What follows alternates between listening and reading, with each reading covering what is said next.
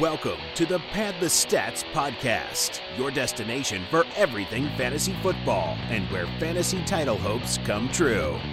And now, your host, James Swanson. Good evening, everybody. It's Sunday night, and as promised, we have our 2018 Breakouts episode, or not Breakouts, sorry, 2018 Sleepers episode. Still in the break. Well, some of these guys are breakouts, actually. But they're a little bit deeper down in terms of ADP, where they're being drafted. Guys that, again, like I mentioned on my teaser video the other day, that a lot of people aren't thinking about these players. So we're going to help you identify who those players are. First, though, we are going to get into a little segment called, and I couldn't think of a better name for this, but just me being unimaginative, I guess. But we're going to call it Who Are You Drafting? So we're going to base a couple guys in the mid to late rounds. We're going to look at round 6 and round 7 tonight. And I'm going to give Pat a couple guys, a couple guys to look at and let him know. You're kind of, ask him, who is he going to draft between these two guys? And they're not necessarily from the same position group, but based on ADP, they're very close. And then we'll get into the league news and notes. And then finally, like I said, we'll get into our 2018 sleepers. I have a handful of guys, and Pat has a handful of guys. And speaking of Pat, good evening, Pat. How are you doing tonight, buddy? Well, it's been a hectic week, but I'm good tonight. Good to be just kind of hanging out and chilling this weekend. Good, man. Are you ready to get into this thing? Oh, yeah. Dude, every day I wake up and get a little more excited about the football season. I mean, we were just talking about me coming back, and it'll be football season. It's right around the corner. It's hard to believe. Yeah. Did you have a chance to watch any of the Hall of Fame game? No, I watched the second half. I only got home from the gym after the first half, and then the second half I kind of just watched Lamar Jackson look absolutely terrible. But I was just going to ask you, what were your thoughts on him? I don't think he looked very good, man. He's quick. He did not make many good choices. Mm-hmm. Yeah. He's a rookie, though. It's a rookie in his first game. But, again, those are guys that are going to be bagging groceries at Kroger's here in the next 2 weeks. So. Yeah, we're not expecting him to start at all this season unless Joe Flacco is really bad, which we've, seen him be really bad the past few years. We've heard that he's been a lot more motivated this offseason. He's actually working with his receivers for the first time off-site. What a bum. Yeah, right? I mean, the guy got paid in 2011 after that run and then just said, you know what? See you later. I got paid. Time to ride off into the sunset and never try to win again. Pretty much. I mean, that's pretty much how it seems. Yeah, Ravens got screwed on that deal. Yeah. And then, I actually really liked Lamar Jackson. I honestly was coming to terms with the Steelers drafting him just because that was the hype going up into the draft. And I always looked at this guy like, well, hey, if he can sit behind a good quarterback where he's got, and there's no position controversy for 2 years, I think he could be good because, man, he's dynamic. But he needs to learn how to play in an NFL system and not just to run around in backyard system. Yeah, I think he has a long way to go, personally. All right, so our first segment, let's jump into this thing. As I mentioned, who are you drafting? So we're going to look at round 6 and round 7. And taking a look at round 6, Pat, right off the bat here, two guys that both receivers who are very close to each other. And when I've been looking at mock drafts, I've come across these two guys a lot. And I always seem to struggle between one or the other because one I think has maybe a safer floor. The other one I believe has more upside.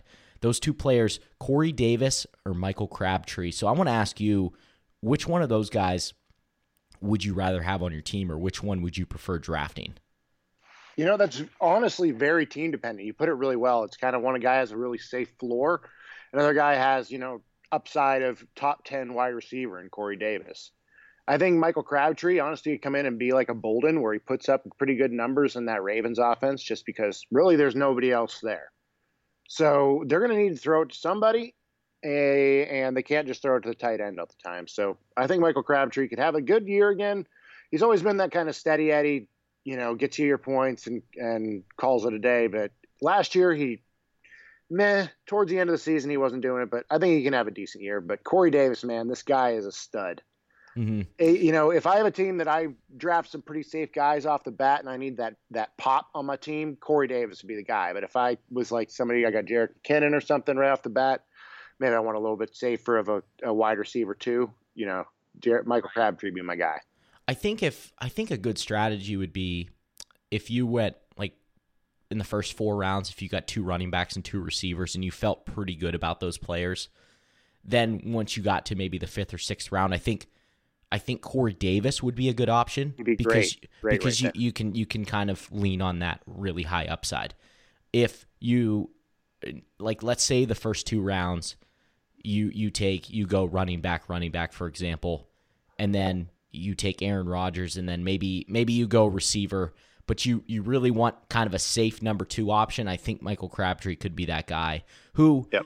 Pat, I mean, I don't know what your opinion is on him in terms of an outlook or projections for this season, but I think he's a guy who could easily catch 8 touchdown passes. Oh yeah. He's a touchdown maker, and that's what he did in Oakland. That's why he was always kind of really, he'd either get you, like 5 or 6 catches, or he'd catch touchdown. Sometimes he'd even get those 3 touchdown games and just go crazy. But, he's a guy that he works well in the end zone, and that's what he does. He's a big body receiver, just goes up and gets it. And is that soft target over the middle or not a soft target over the middle, but like a good go-to option for a quarterback. Right. Yep. I know what you're talking about. And we've already heard that Flacco and him have developed a very good connection in camp so far. So hopefully that will go in, lead into the regular season. I expect Michael Crabtree to have a pretty good season for them. They added Willie Snead, they added John Brown, but I think Crabtree is probably going to be, like you said, maybe that Anquan Bolden type of guy, who Steve Smith type of receiver. They're not the same receivers, but in terms of their relationship with Joe Flacco, he could be a similar target. They've had a good history of bringing in older guys and you got to remember Bolden, Steve Smith. These guys came in older, balled out with the Ravens for 2 years, and could be the same thing Michael Crabtree does. Yep. I agree. Okay. Looking at round 7, here's 2 running backs I have for you: Rex Burkhead or Tevin Coleman. And I know you have always been a Coleman guy, Pat, and I've come around to him much more in the past year or so. But with the Sony Michel news, and we'll get into that, I think Rex Burkhead's ADP is going to get pushed up more, and his value is going to go up much more as well. He has been listed as the top running back on the Patriots depth chart as of right now. Take that for what it's worth. It's still early in camp, and it's the Patriots. But which one of those guys would you rather have? I think I would go Burkhead here. Coleman's it's kind of more of a Davis Crabtree type thing. Burkhead has a ton of upside like Davis, and Coleman's that guy that's going to get you your points like Crabtree. But I just think Burkhead in that offense could have such a stable. Not stable, but he could have so much opportunity for production there, especially with Sony Michel already showing that he still had those fumble issues, and he's got this injury popping up, which they already said he had bad knees coming out of college. So he kind of scares me as much as I want to love him. I have him on my dynasty squad, so hearing that he went down was hurt a lot. But I had Burkhead on my squad last year, and he did wonders for me towards the end of the season. So I am definitely a fan of both these guys. Right now, I'd go Burkhead, though. Okay, but before the Michel news, would you have went? I probably would have went Coleman, honestly. Okay. I like Coleman's ability. Burkhead, I was really high on Michel, so I thought he was going to push Burkhead down a bit. And Coleman's that guy that always has kind of got his, he always got his carries and targets. So he's been pretty good. And he gives you that added benefit of being a top 10 RB1 whenever Freeman goes down, which he usually does at some point in the season.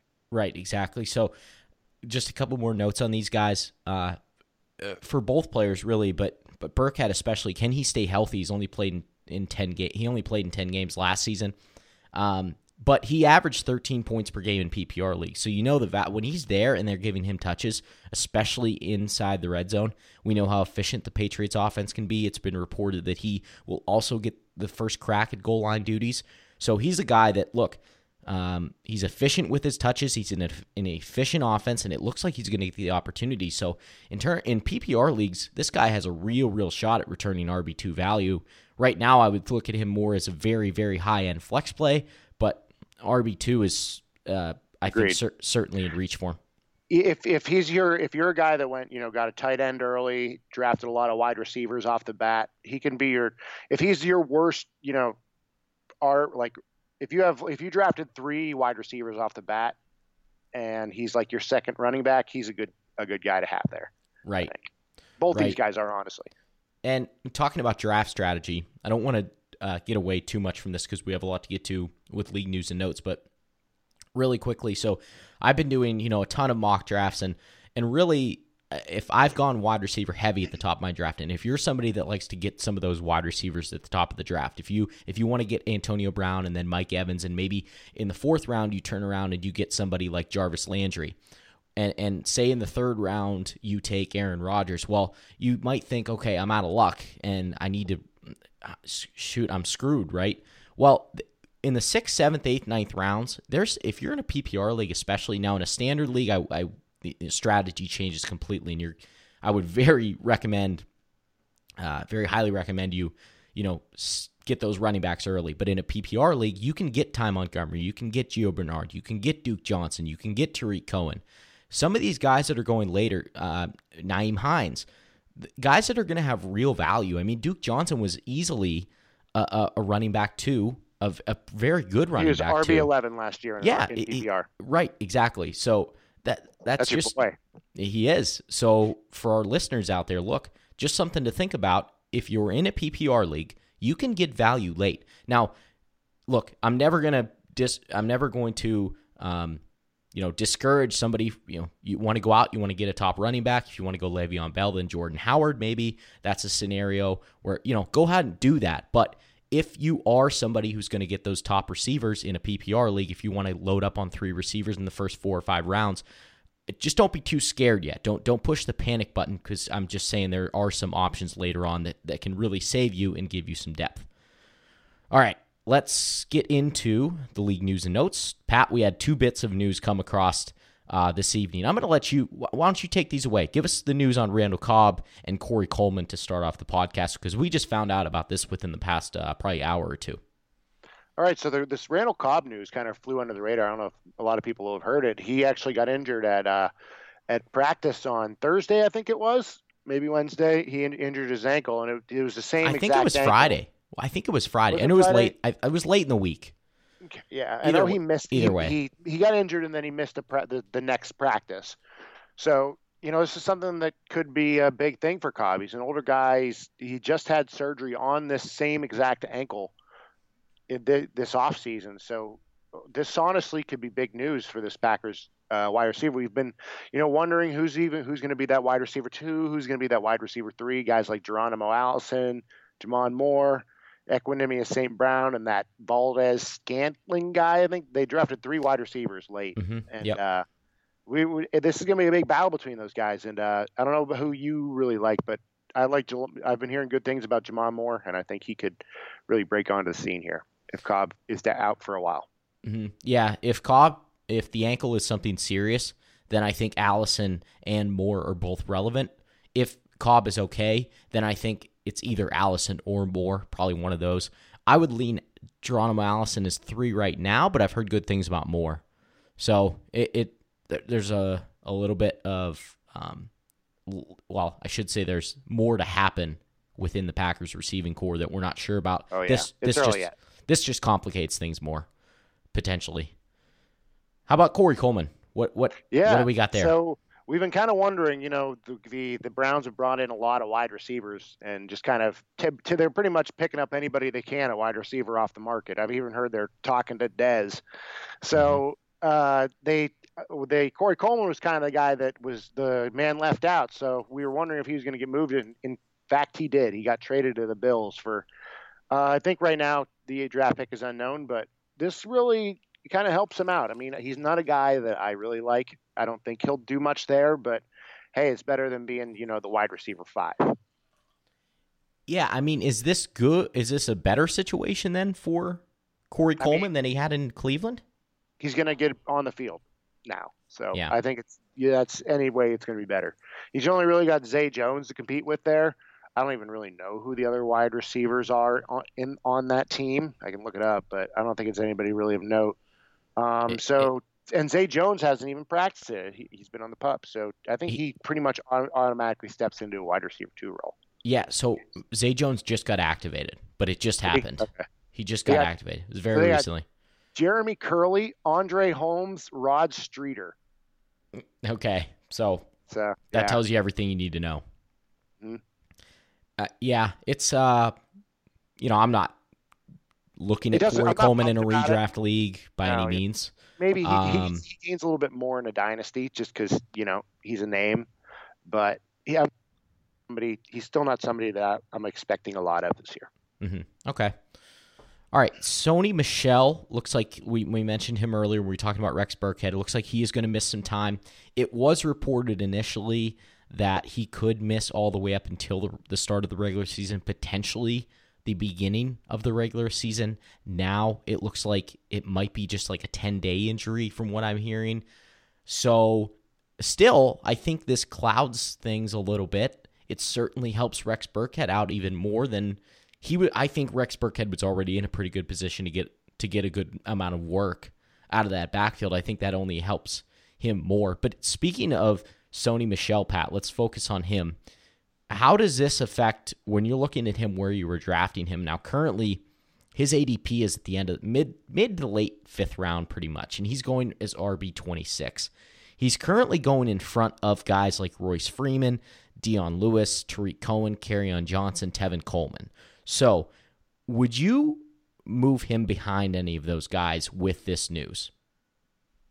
Or are you not, are you not worried about it yet? I kind of overreacted a little bit and moved him way down my board. He was down at 40, and I moved him back up since. But this does hurt. I have heard he hasn't been doing too well. He's been struggling with fumbling in camp and stuff. In camp. And this knee injury doesn't help. He's been a guy that, had the problems in college with the bone on bone. I don't think it was anything crazy. I think he might have had a bone bruise and, his knee like it got swollen and they just cleared the fluid out of there. That's why he won't be out for very long. It probably wasn't a very invasive thing, just kind of thinking what it could have been. But as a rookie, you need all the time in the camp you can get. And just missing any time for a rookie is not good news. If this was a guy like Le'Veon Bell, it would be concerning, or like say Joe Mixon. If this happened to Joe Mixon, I hear he's going to be back in 10 days. I wouldn't be that concerned. He's been there. Sure. A guy like Sony Michel, he needs to learn that offense, and he's not there to do it. So it's just going to put him behind the 8 ball. It's a really good point. And I mentioned earlier, Burkhead has already leapfrogged Michel on the depth chart, and they've talked about giving Burkhead a majority of the goal line carry. So this doesn't help Michel's outlook. I wouldn't panic completely if you're drafting soon. I still think Michel is going to be a fairly big contributor at some point this season. I think he's somebody that you just need to be patient on, personally. Mm-hmm. I just think you need to wait on him. Be patient. Kind of like, look, we saw this last year. I do apologize. I'm kind of stealing this from the CBS guys, Fantasy Football Today, and their podcast. But this is very true. Is the fact that we saw this from Alvin Kamara last year is people were, drafting him, but they weren't patient with him. But we finally saw it break through. Now, I'm not saying Sony Michel is going to be Alvin Kamara. Or will he be Joe Mixon? Yeah, where that's you a good kind point. of waited on him all year, and he just like, oh man, next week, dude. Buy low. Buy low. Buy low. Get him, dude. He's going to break out one of these games. It just never did. I know me and you had that problem with him on our combined team last year. Yep. I think we said buy low like 10 straight weeks. Yep. And it never really came, to light for him. So are we still buying low? Are we still buying low? I still think I'm buying low in a dynasty league on Joe Mixon right now for sure, if I can. But look, I think Michel could be in a position where if you're patient on him, he's going to be a contributor at some point in the season. We'll see what he does with that workload. We'll see how much they split that. And you can't forget that James White's still there. I mean, Bill Belichick has really used James White a lot in the past. Yeah. A couple years ago, he scored the game-winning touchdown in the Super Bowl, but he also got a lot of work, if I remember correctly, that season. So, he even got a lot of work early last year. Yeah, exactly. And the Patriots' backfield is just a revolving door a lot of times. It's really hard to kind of put your finger on it. All right, Pat, a couple of receivers that I want to stack up against Michel. Are you taking Sony Michel or Marvin Jones? Easily Marvin Jones. I probably would have taken Marvin Jones before Sony Michel, even before this game. Okay, how about a couple teammates, Sony Michel or Chris Hogan? That one is hard. Beforehand, I would have probably taken Sony. I would have definitely taken Sony beforehand. Now it's closer. Probably would take Chris Hogan, though. Yeah, I think I was looking at the ADP. I think Chris Hogan's going one spot ahead of Sony Michel. And right I think now. I think Sony will continue to drop as this, like people kind of react, and then he'll recover a little bit. But yeah. So before he was probably more of a 5th round pick. Do you think he's more of a mid 6th round pick at this point, maybe? Yeah, that sounds all right. Where would you rather have Sony Michel or Rashad Penny at this point? I think that's a good one to compare. That's a really good one. I don't. You know what? That's a really tough one. I think I'm gonna lean Sony Michel. I agree. I liked Sony Michel better just at the start of the season. Just when I was researching these guys for the draft. So I'm just gonna stick with Sony. Yeah. Better offense, much better offense too. So I agree. All right, more news and notes. Sounds like Josh Gordon is getting closer to returning to the Browns. Pat, if you're drafting right now, are you more worried about Doug Baldwin or Josh Gordon's status for Week 1? Probably Baldwin, but I'd still draft him over Josh Gordon. Mm-hmm. Are they close in your rankings? Nope. I have Baldwin at 14 and Josh Gordon at 25. 25. Oh my. Okay. Yep. I just moved Cooks above him. Actually, if Josh Gordon plays 16 games this year, does he go over 1,000 yards? Yes. Okay. Yes. If he plays 16 games, does he score 8+ touchdowns? He probably does. Okay, so why do you have him at 25? I don't know, man. I do not trust that offense. I'm worried about him relapsing, and this still isn't a good sign for me. If he can't even handle his anxiety now, how is he supposed to do it during the football season? Nah, it's fair. I totally understand that and partially agree with that. I'm hopeful for him. I still have him. I'm not moving him down quite yet. As we get a little bit more into August, I might, but right now I'm staying pat. Okay, looking at the Dolphins depth chart, it currently lists Frank Gore and Kenyon Drake as co-starters. Drake is going currently in the middle of the 4th round, 4.06. Gore is going in the 13th round. So we kind of just talked about this a little. Well, we compared Michel and Penny, but I want to ask you, Pat, out of these 4 guys, and these are kind of the guys that we've heard a lot about in terms of maybe a shared backfield, Kenyon Drake, Rashad Penny, Sony Michel, and Marlon Mack. Which one of those guys are you most concerned about right now, or which one would you like to avoid entirely? All right, this is pretty easy for me, actually. Mack is probably the guy I'm the most concerned about. I honestly don't even know if he'll win that backfield eventually. These are all guys you could ask that. I think Drake is going to have his role. I don't think he's going to be a complete bust where he's not going to see the field. I think he'll have his role, but Gore could really eat into that workload. And where he's going, I don't think it'll be worth it. Penny, he probably, I like his ability. He'll probably beat Carson out at some point. But, unless Carson, just turn into goddamn Hulk Hogan over the offseason. But I think Penny will probably beat him out eventually. Just might take a little bit. Same with Sony Michel. He'll at least have a role at some point. Mac, I could see not getting one at all. So he's the guy that concerns me the most. Okay. I figured you'd say that. I'd probably agree. But Gore could be, he honestly deserves to be on this episode. I think he's the guy that really could that old guy that gets hit he'll be a good bye-week fill-in type of thing, bottom of your roster kind of guy just to have in case. Yeah, he might be part of our sleepers segment. Yeah. We'll have to stay tuned for that. Coming up. Stay tuned. Okay, let's see here. Where am I at? It has been reported that Marquise Goodwin remains the 49ers' number 1 receiver. So, we are taking him over Pierre Garcon, right? At this point, what do you think? It's hard. I think I am now. I didn't want to let that go. I actually just did it. I actually moved Garcon down below Goodwin.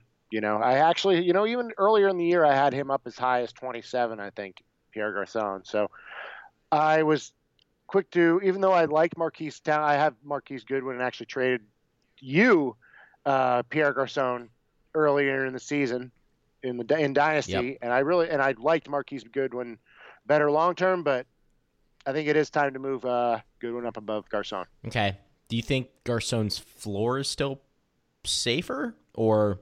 Probably. Okay. All right, yeah, so current ADP on Garcon, and this is just recently, I think this will change a bit.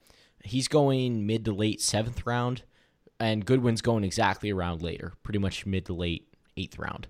So they're I don't know, man. I don't know if that'll change or not. Garcon's kind of that guy that people know. Goodwin could remain a kind of under the radar kind of guy for a while. Especially in those drafts where you don't. Even after this news, though? Even after this news? Oh, I mean, for those drafts where people don't really follow the news as much. You're in your office league, Marquise Goodwin would be a good guy you could steal. Whereas if you're drafting with your buddies who've been playing for the last 10 years, and Goodwin's a guy they're going to know about. Yeah, okay, that's fair.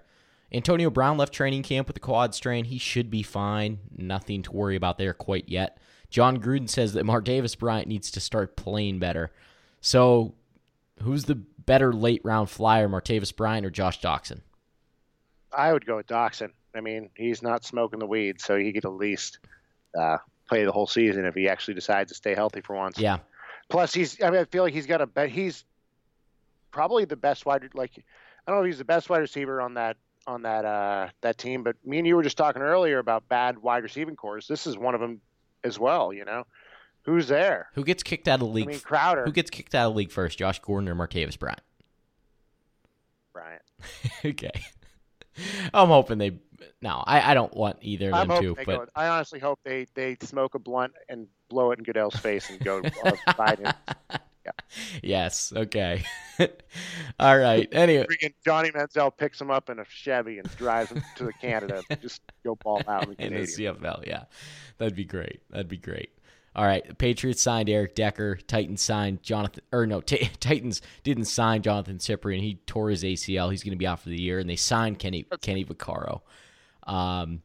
Texans rookie Kiki Kute will be sidelined a few weeks with a hamstring injury, and Quincy Enunwa will be sidelined 1 to 2 weeks with a thumb injury. And it's crazy that Drake just wrote a song about Kiki. Yeah, I know. That is crazy. And everybody thinks it's like, some girl that Drake loves, but it's actually about Kiki Kute, the wide receiver for the Texans. That's the best part.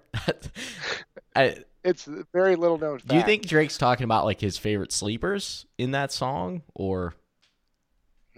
I think he could be. This could be if you listen to Drake's songs, he actually is all about fantasy football.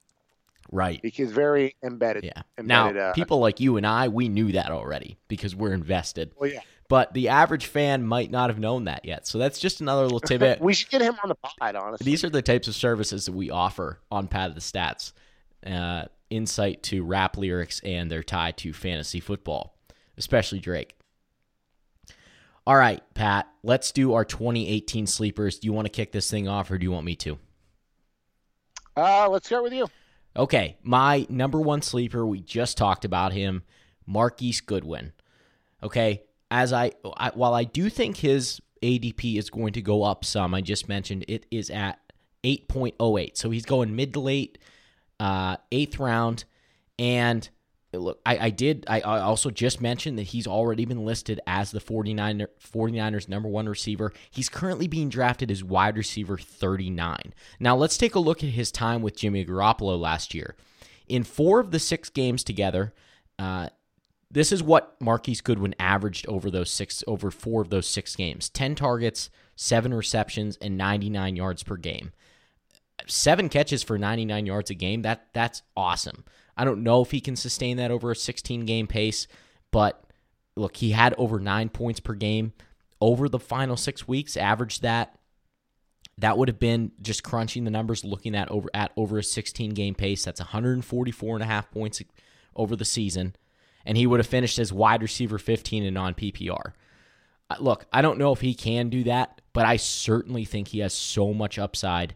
And I really think he's a good bet to be a wide receiver 25. So the fact that he's being drafted as wide receiver 39, look, you can steal this guy in, the 8th round right now. I think that's a steal. Now, if his ADP starts to creep up in the 7th round, I might not be considering him quite as much of his sleeper at this point. But the fact that you can get him maybe even in the late 8th round, I think that's just awesome. Look, the guy is a deep ball threat. He got 13 passes of 20 or more yards last season. 7 of those came with Garoppolo over the final 6 games, which would have put him on pace for 19 receptions of 20 yards or more over the course of a 16-game schedule. That would have put him in the top, I believe, 5 or 6 in terms of guys who caught passes of 20 or more yards. 17.2 yards per reception.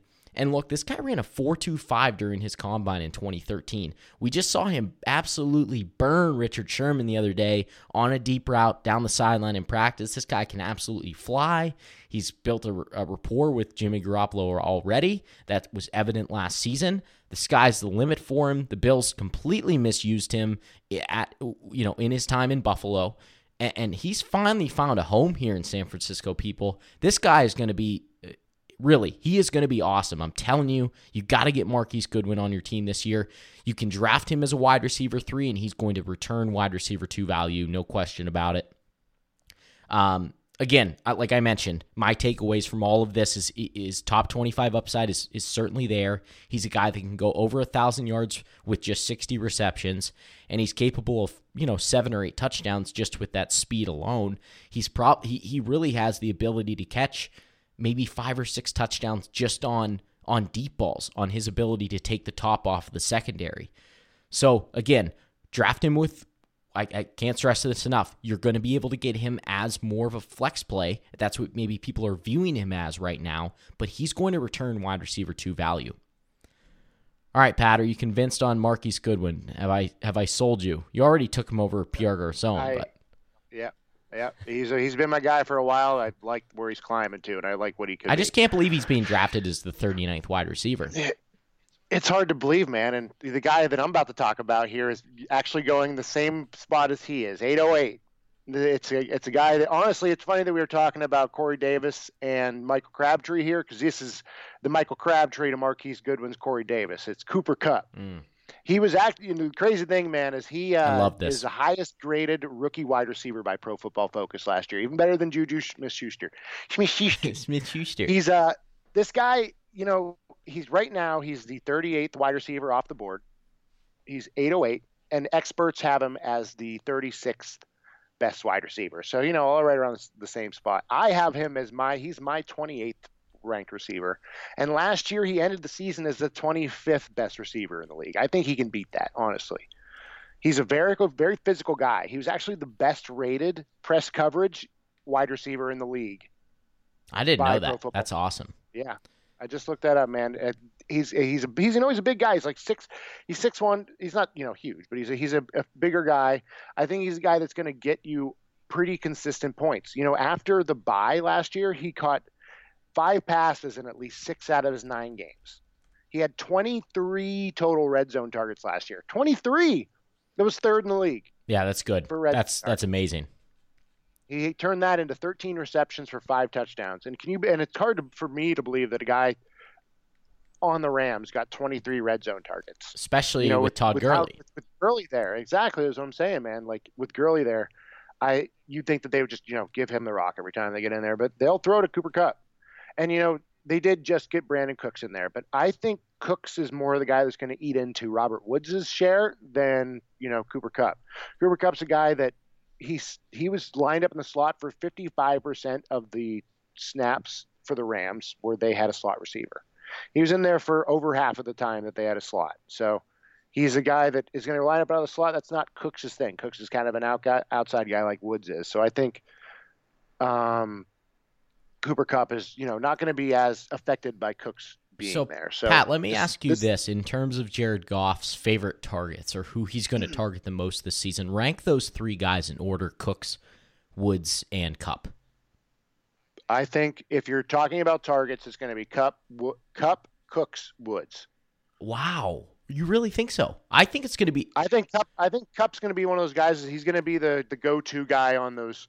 you need a conversion, you need a catch. Kupp's going to be the guy that's going to get those targets. Where Cooks is going to be a guy that's just once a game, twice a game is going to get that 90, 50-yard reception for a mind-blowing touchdown. I think regardless, I think that Cooks is going to be the number 2 receiver there, but I have it different. I have it reversed than you. I actually have it Woods, then Cooks, and then Kupp.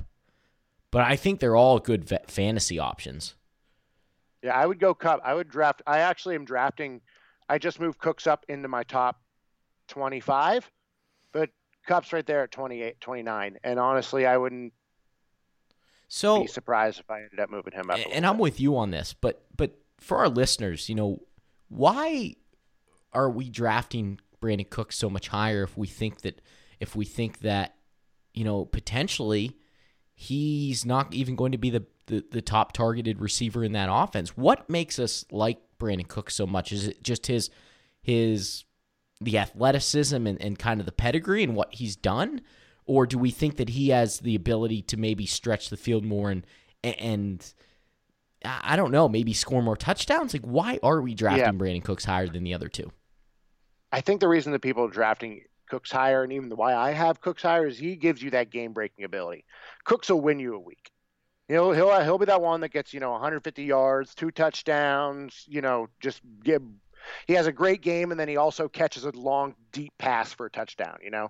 So he's going to be a guy that can win you your week. Where Kupp is going to be a guy that keeps your team afloat. He's going to be the guy that just gets to the points. You got other guys in the roster that are there to win you weeks. Kupp's going to be the guy that puts your team over the top. Yeah. All right. Okay. Anything else on Cooper Kupp that you wanted to mention? No, I think that was pretty good. Okay. I'll do my second guy here, and I'm going to stick with the receiver group, and I'm going to go with Nelson Agholor. Look, Nelson Agholor, career high in receptions last year, 62 catches, career high in yards, 768, and career high in touchdowns. And this is the big one, 8 touchdowns. I think he has a really good chance to replicate that this season, the touchdown numbers. Look, Alshon Jeffrey is already on the PUP list. Carson Wentz clearly found a connection with Nelson Agholor last season. I think that's going to continue this year. He's currently being drafted as wide receiver 44, but he finished as wide receiver 22 in both formats last season. So why can't he replicate that? Well, I think he can. He saw 18 red zone targets last season, so clearly Wentz loves him inside the 20. And I just mentioned it, with Alshon Jeffrey starting the season on the PUP, he has a chance to build even a better connection with Wentz going into this season. So, look, I think he, much like Marquise Goodwin, I think he has a very good chance of returning top 25 value again this season. And I think he actually has a chance to have better numbers in terms of receptions and yards than he did a year ago. We know this guy's a playmaker going back to his days at USC, where I think he caught 14 touchdowns in his senior season. And right now, like I said, he's going in the 10th round. He's actually going a couple rounds behind Marquise Goodwin. And I've been looking to get him in the 8th or the 9th round. I would be more comfortable with him in the 9th because I don't think people are going to take him any earlier than that right now. But I wouldn't be opposed to taking him in the 8th round as long as, I think your draft dictates that a little bit. But at early 10th round, I think this guy is an absolute steal. So, fire up Nelson Agholor. Go get him where you can, and I think you're going to get a guy who, again, probably gets you 8 touchdown catches and has a really nice wide receiver 2 season. Pat, did you want to add anything to that, or do you want to give us your second player? I completely agree with you there on Nelson Agholor. I actually have him ranked right behind your other guy, Marquise Goodwin, so I like them, honestly, both as 8-round picks. Nelson Agholor could honestly, this could be a really big offense, and if Alshon Jeffrey can't go right, he could honestly have a huge season. So that's good points. I like what you're saying there. And we both like Carson Wentz a lot. We think he's going to be great again. He's another guy that we think that is going a little too late. But yeah. Who do you have as your number 2 player? My number 2 player actually is a guy that you can get right around Agholor. Again, good matchups. Is Kelvin Benjamin. Kelvin Benjamin, this is a guy kind of going out on a limb a little bit here. He's the only wide receiver in Buffalo. And I know it's not a great argument. There's some guy we never heard of could emerge because, nobody else is there. But Benjamin, he's a guy that he doesn't have speed. He's not going to get away from wide receivers, but he is freakishly big. Away from wide receivers? This guy is like, as we were talking about earlier, he's like Khal Drogo out there, man. He's just bigger than anybody. He can just out-muscle you. Yeah. he's like Shaq and a sumo wrestler combined, dude. He's gonna just get in front of you and just out muscle. Well, and plus, if they put wide receivers against him as defensive backs, that he's gonna have a good chance, right? Like you just said. I don't know. For sure. You know, I'm just making fun of you because you just said he's gonna run away from other wide receivers. Well, he's not going to run away from wide receivers. He probably can barely run away from linebackers. Right. But anyway, sorry, I just had to throw that in. This guy is huge. He could catch a lot of touchdowns on offense, and that you got to think that the Bills weren't that bad last year. What's to say that one of these two quarterbacks is not better than Tyrod Taylor, and then Kelvin Benjamin can catch? You know, they get up there and Kelvin Benjamin just jumps up there and gets 10 touchdowns. I mean, probably won't get 10, but, you know, he could score a good amount of touchdowns. And who else is there? Corey Coleman, Zay Jones. Zay Jones just runs naked down hallways, and he can't even get on the field right now. Corey Coleman has never done anything. You could say that it's just because he's never had any good quarterbacks, and now he's got the best quarterback in his career. Kind of sad to say. But to me, Kelvin Benjamin's a guy that don't forget about him. You know what I'm saying? Mm-hmm. I'd much rather have a guy like Nelson Aguilar, Marquise Goodwin, but he's just a guy, you know, late in drafts, you're looking for somebody with a good amount of upside. Kelvin Benjamin could be your guy. Yeah, okay.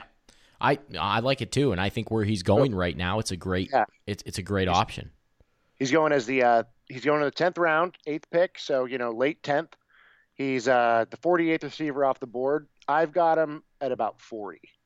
You know, as the 40th rank. So a good guy, a little bit of value there. Yeah, and if you want to take him as like your fourth wide receiver, I mean, literally, like it's a win-win situation, I think, because you have a guy whose upside is probably, I think it's still top 25 just based on the just based on the touchdowns that he can catch. Because who else, like you said, who else is going to do it? They still have Charles Clay, Zay Jones, but like you mentioned, even though you said that's not a great reason, that just to say he's the only one there, but I think it is a good reason. Personally, I think that just means, hey, when they're in the red zone, which, hey, it's the Bills, they might not be in the red zone that much this year, but he's going to be the guy that they're probably looking for. Okay, my third guy, I'm going to switch it up from wide receivers and go with a running back going in the 11th round, right at the top of the 11th round, 11.01, and that's Gio Bernard. I am blown away that Gio Bernard is going this late. This is a guy who, in his first 4 seasons in the league, he was a top 30 running back in all of those seasons. And in terms of fantasy points per game, and in terms of throughout the entire season, he was a top 25 running back in multiple seasons. Look, outside of last season was a down year for him. He averaged just 9.5 points per game in PPR and 9 touches per game. That's the first time in his 5-year career that he's been under 10 in both of those numbers, in points per game and touches per game. So, you know, outside of last season, he's averaged at least 11 fantasy points per game every season. I know the carries weren't there last year. He only had 105. Most other seasons, he was north of 140, 150. Now, we know that Joe Mixon is expected to take a huge workload there, but I think that I think that Gio Bernard's carries bump up a little bit from last year from that 105 mark. I think he gets more to around the 125, 130 at least. I still think that Mixon is a guy that isn't going to be your typical bell cow, especially in that Bengals offense, where they're probably not going to run a ton of plays as an offense from scrimmages total. I think Mixon's more of a guy who's going to have around 220, 230 total carries. But I think Bernard is a guy who can, again, 130 carries, 125 carries is not out of the question. He's had at least, I believe it's at least 40 catches in all but one season.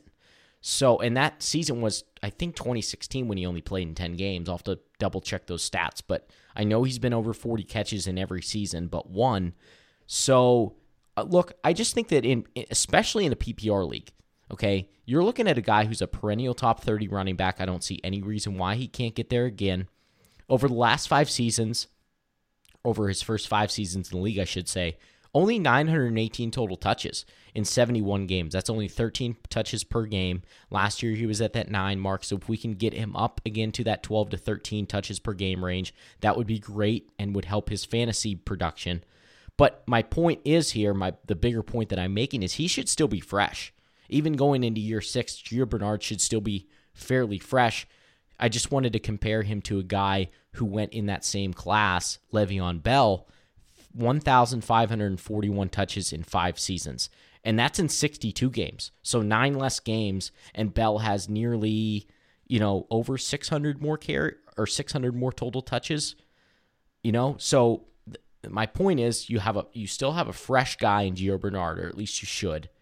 And as long as he can get back up to 12 to 13 carries per game, you're getting a running back in the 11th round who is going to be a top 30 running back. He's going as RB47 right now.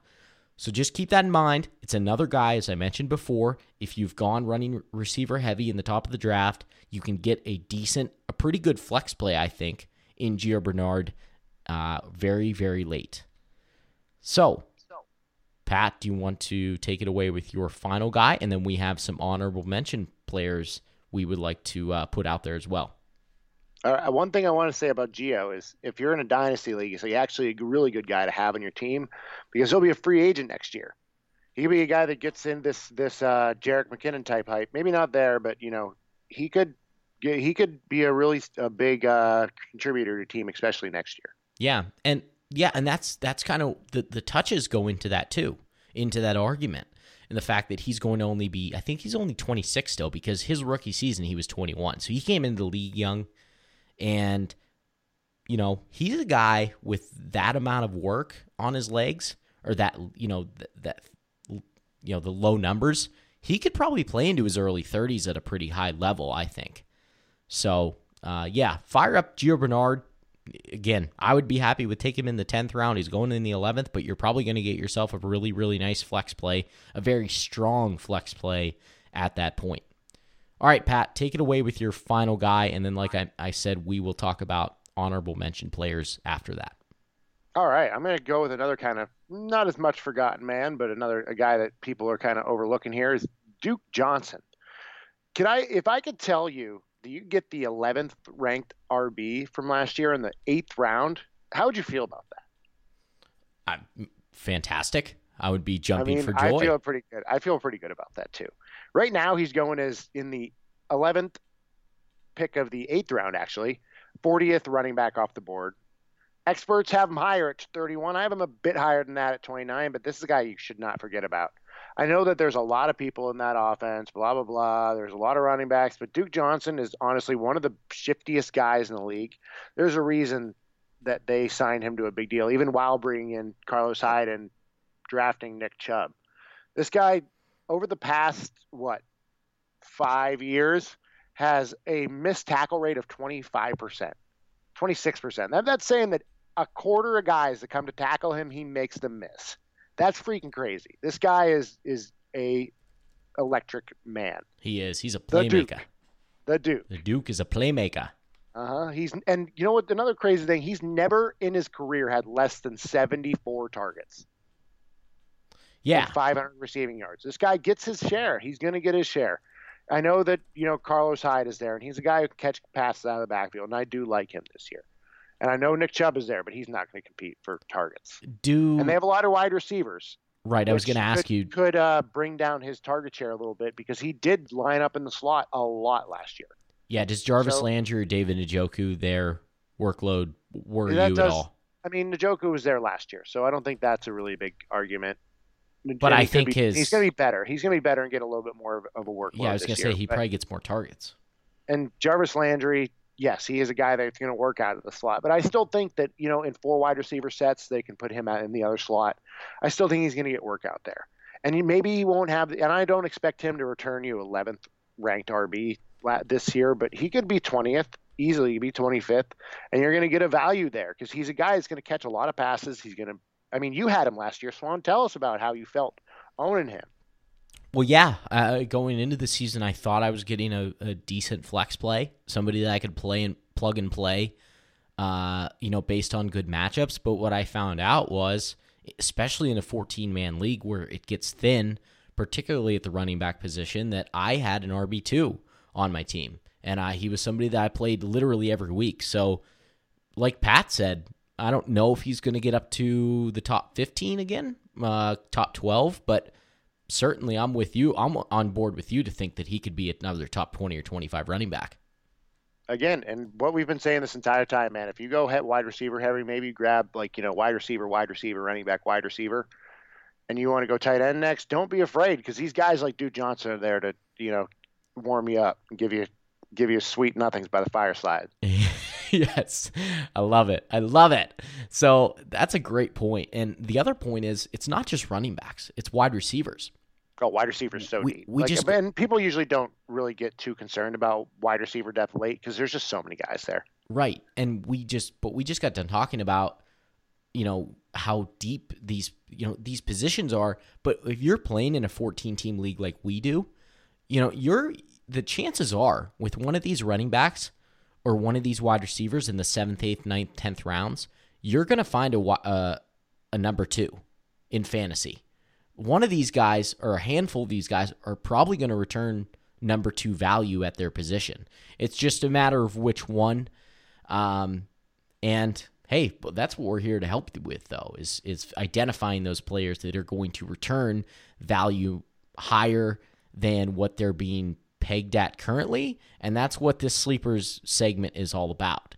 So those are our guys, or at least our top guys that we kind of looked at very closely. We also have a list of honorable mentions that we want to get to, and we're just going to run through these quick. I don't want to get into too much detail with them. We're over about 51 minutes on the podcast right now. So I'll start with my honorable mention players, Pat, and then I'll ask you for yours. A couple of the guys that I think that you can get in the double-digit rounds, these are rounds actually 12 or later that we're looking at now. Tyler Eifert and David Njoku at the tight end position, I think are great value picks. And in mock drafts, they've been falling to me a ton, and I've been very happy to scoop both of them up. And honestly, a decent scenario for you, I think you can get Trey Burton in the 7th or 8th round. And if you want to have a safer option, not a safer option, but take an upside value in the later rounds, both of those guys are great, Njoku and Eifert. Quarterback, Jameis Winston, we've talked about him last year as somebody who we thought was maybe a sleeper or breakout, especially this year with the 14th round ADP. The suspension looms over him. He's going to miss the first 3 games of the season, but once he gets back on a per game basis, he's a quarterback who has the potential of scoring 20-plus fantasy points per game for you. Michael Gallup is one of the other guys that I was looking at in the 13th round just because of his opportunity in Dallas, and then Chris Godwin, another guy that I just am very, very high on, that I think has an extreme amount of talent, and I think the opportunity will eventually kind of show itself for him in Tampa Bay. It's in his 2nd year now, so I'm expecting big things out of him in year 2. Maybe this won't be the year for Chris Godwin in year 2, but I think once we get to year 3, we're looking at a pretty dang good wide receiver 2 on our hands. Pat, do you have some honorable mention guys that you want to, let our audience know about? I do, and some of them kind of mirror you. I like Chris Godwin a lot as well.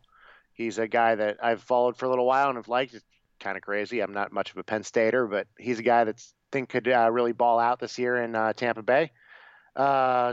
I like Anthony Miller a lot. I love this man. He's has a lot of potential there in that Chicago offense. I still think he could even push Allen Robinson for that number 1 wide receiver role. Kenneth Dixon, another guy who could push for a number 1 role. I don't like Alex Collins as much as the market, and I think the staff likes Kenneth Dixon. Unfortunately, he's injured right now, so he's not been able to show his stuff, but he's a guy that could really push them, and he's a guy I've liked for a while. Alan Hearns, another guy I really like, could be another wide receiver 1 there. John Brown, you know how much Joe Flacco likes to throw that deep ball, and this guy is a burner. He can go down and get it. John Brown, 100%. I'm with you on him. If he can stay healthy, man, he's got that sickle cell. If he learned to manage it, he could do good things in this offense. Jamon Moore, the guy we were talking about, Randall Cobb earlier. Yeah, we just talked about him earlier. Yeah, a rookie. He could really show his stuff. Case Keenum. Don't forget about Case Keenum. Me and you were making fun of Dwayne last year for starting Case Keenum over a bunch of guys. And man, if he gets run once in a while, this is something he just kind of finds those waiver gems that nobody ever would think about, and he gets them. I don't know how he does it, man, but Case Keenum is one of those guys, and he's on a better offense this year. Well, not a better offense, still a good offense. And he's going as he's basically free in drafts, so you can get him easily. Another guy that's free, almost, Frank Gore. Talked about him earlier. He can get a good workload, be like a CJ Anderson, or well, he could be what he wasn't. He could be like what he was in Indy. I'm thinking more of like, I guess same as Indy. I'm thinking more of like what the Panthers are doing with Jonathan Stewart and Chris McCaffrey. That type of role where like, he spells him for 180 carries, 190 carries. Yeah. Exactly. Okay. But I don't see this offense being very good. That's the one caveat. Yeah. I would probably agree with that. The Colts weren't that good again either last year, so. That's true. That's true. Frank Gore just keeps going. It's unbelievable. He's like an Iron Man. And he just seems to keep churning out like top 25, 30, he's seasons. He's like diamonds, man. He gets finer with age. Yeah. Like a good wine. Yep. Gets completely just tears up, ligaments and stuff early in his career, and then somehow is super durable. Man. Must have. Yeah. He's my own, man. He is. It's unbelievable. All right, man. Well, did we miss anything? Did I miss anything? Did we have anything else we want to tell our listeners before we sign off for the night? I just want to tell them I love them, man. Oh, me too. That's why we're here. We love you guys. Why we're here. Especially you, Dwayne, if you ever would listen to these. He never will, but we love you, Dwayne, even though I secretly sometimes hate you, but I love you. No, we just want to, again, thank everybody for your support, for following the show, listening to the show. Subscribe to us, again, on iTunes. You can hear it on Stitcher, Google Play Music, and TuneIn Radio. Follow us. Give us a like on Twitter, Facebook, Instagram. You can find us at a bunch of places. So we appreciate it. Once again, we are signing off for tonight. I'll have this podcast up hopefully. Ooh, actually, I did think of one thing that we could talk about. Oh, it's got to be quick, though. We got about 60 seconds. Never mind. We'll talk about it next time. Okay. All right. Let's get at it next time. All right, everybody. Have a great Sunday night. We will talk to you next time on Pad the Stats. Bye-bye.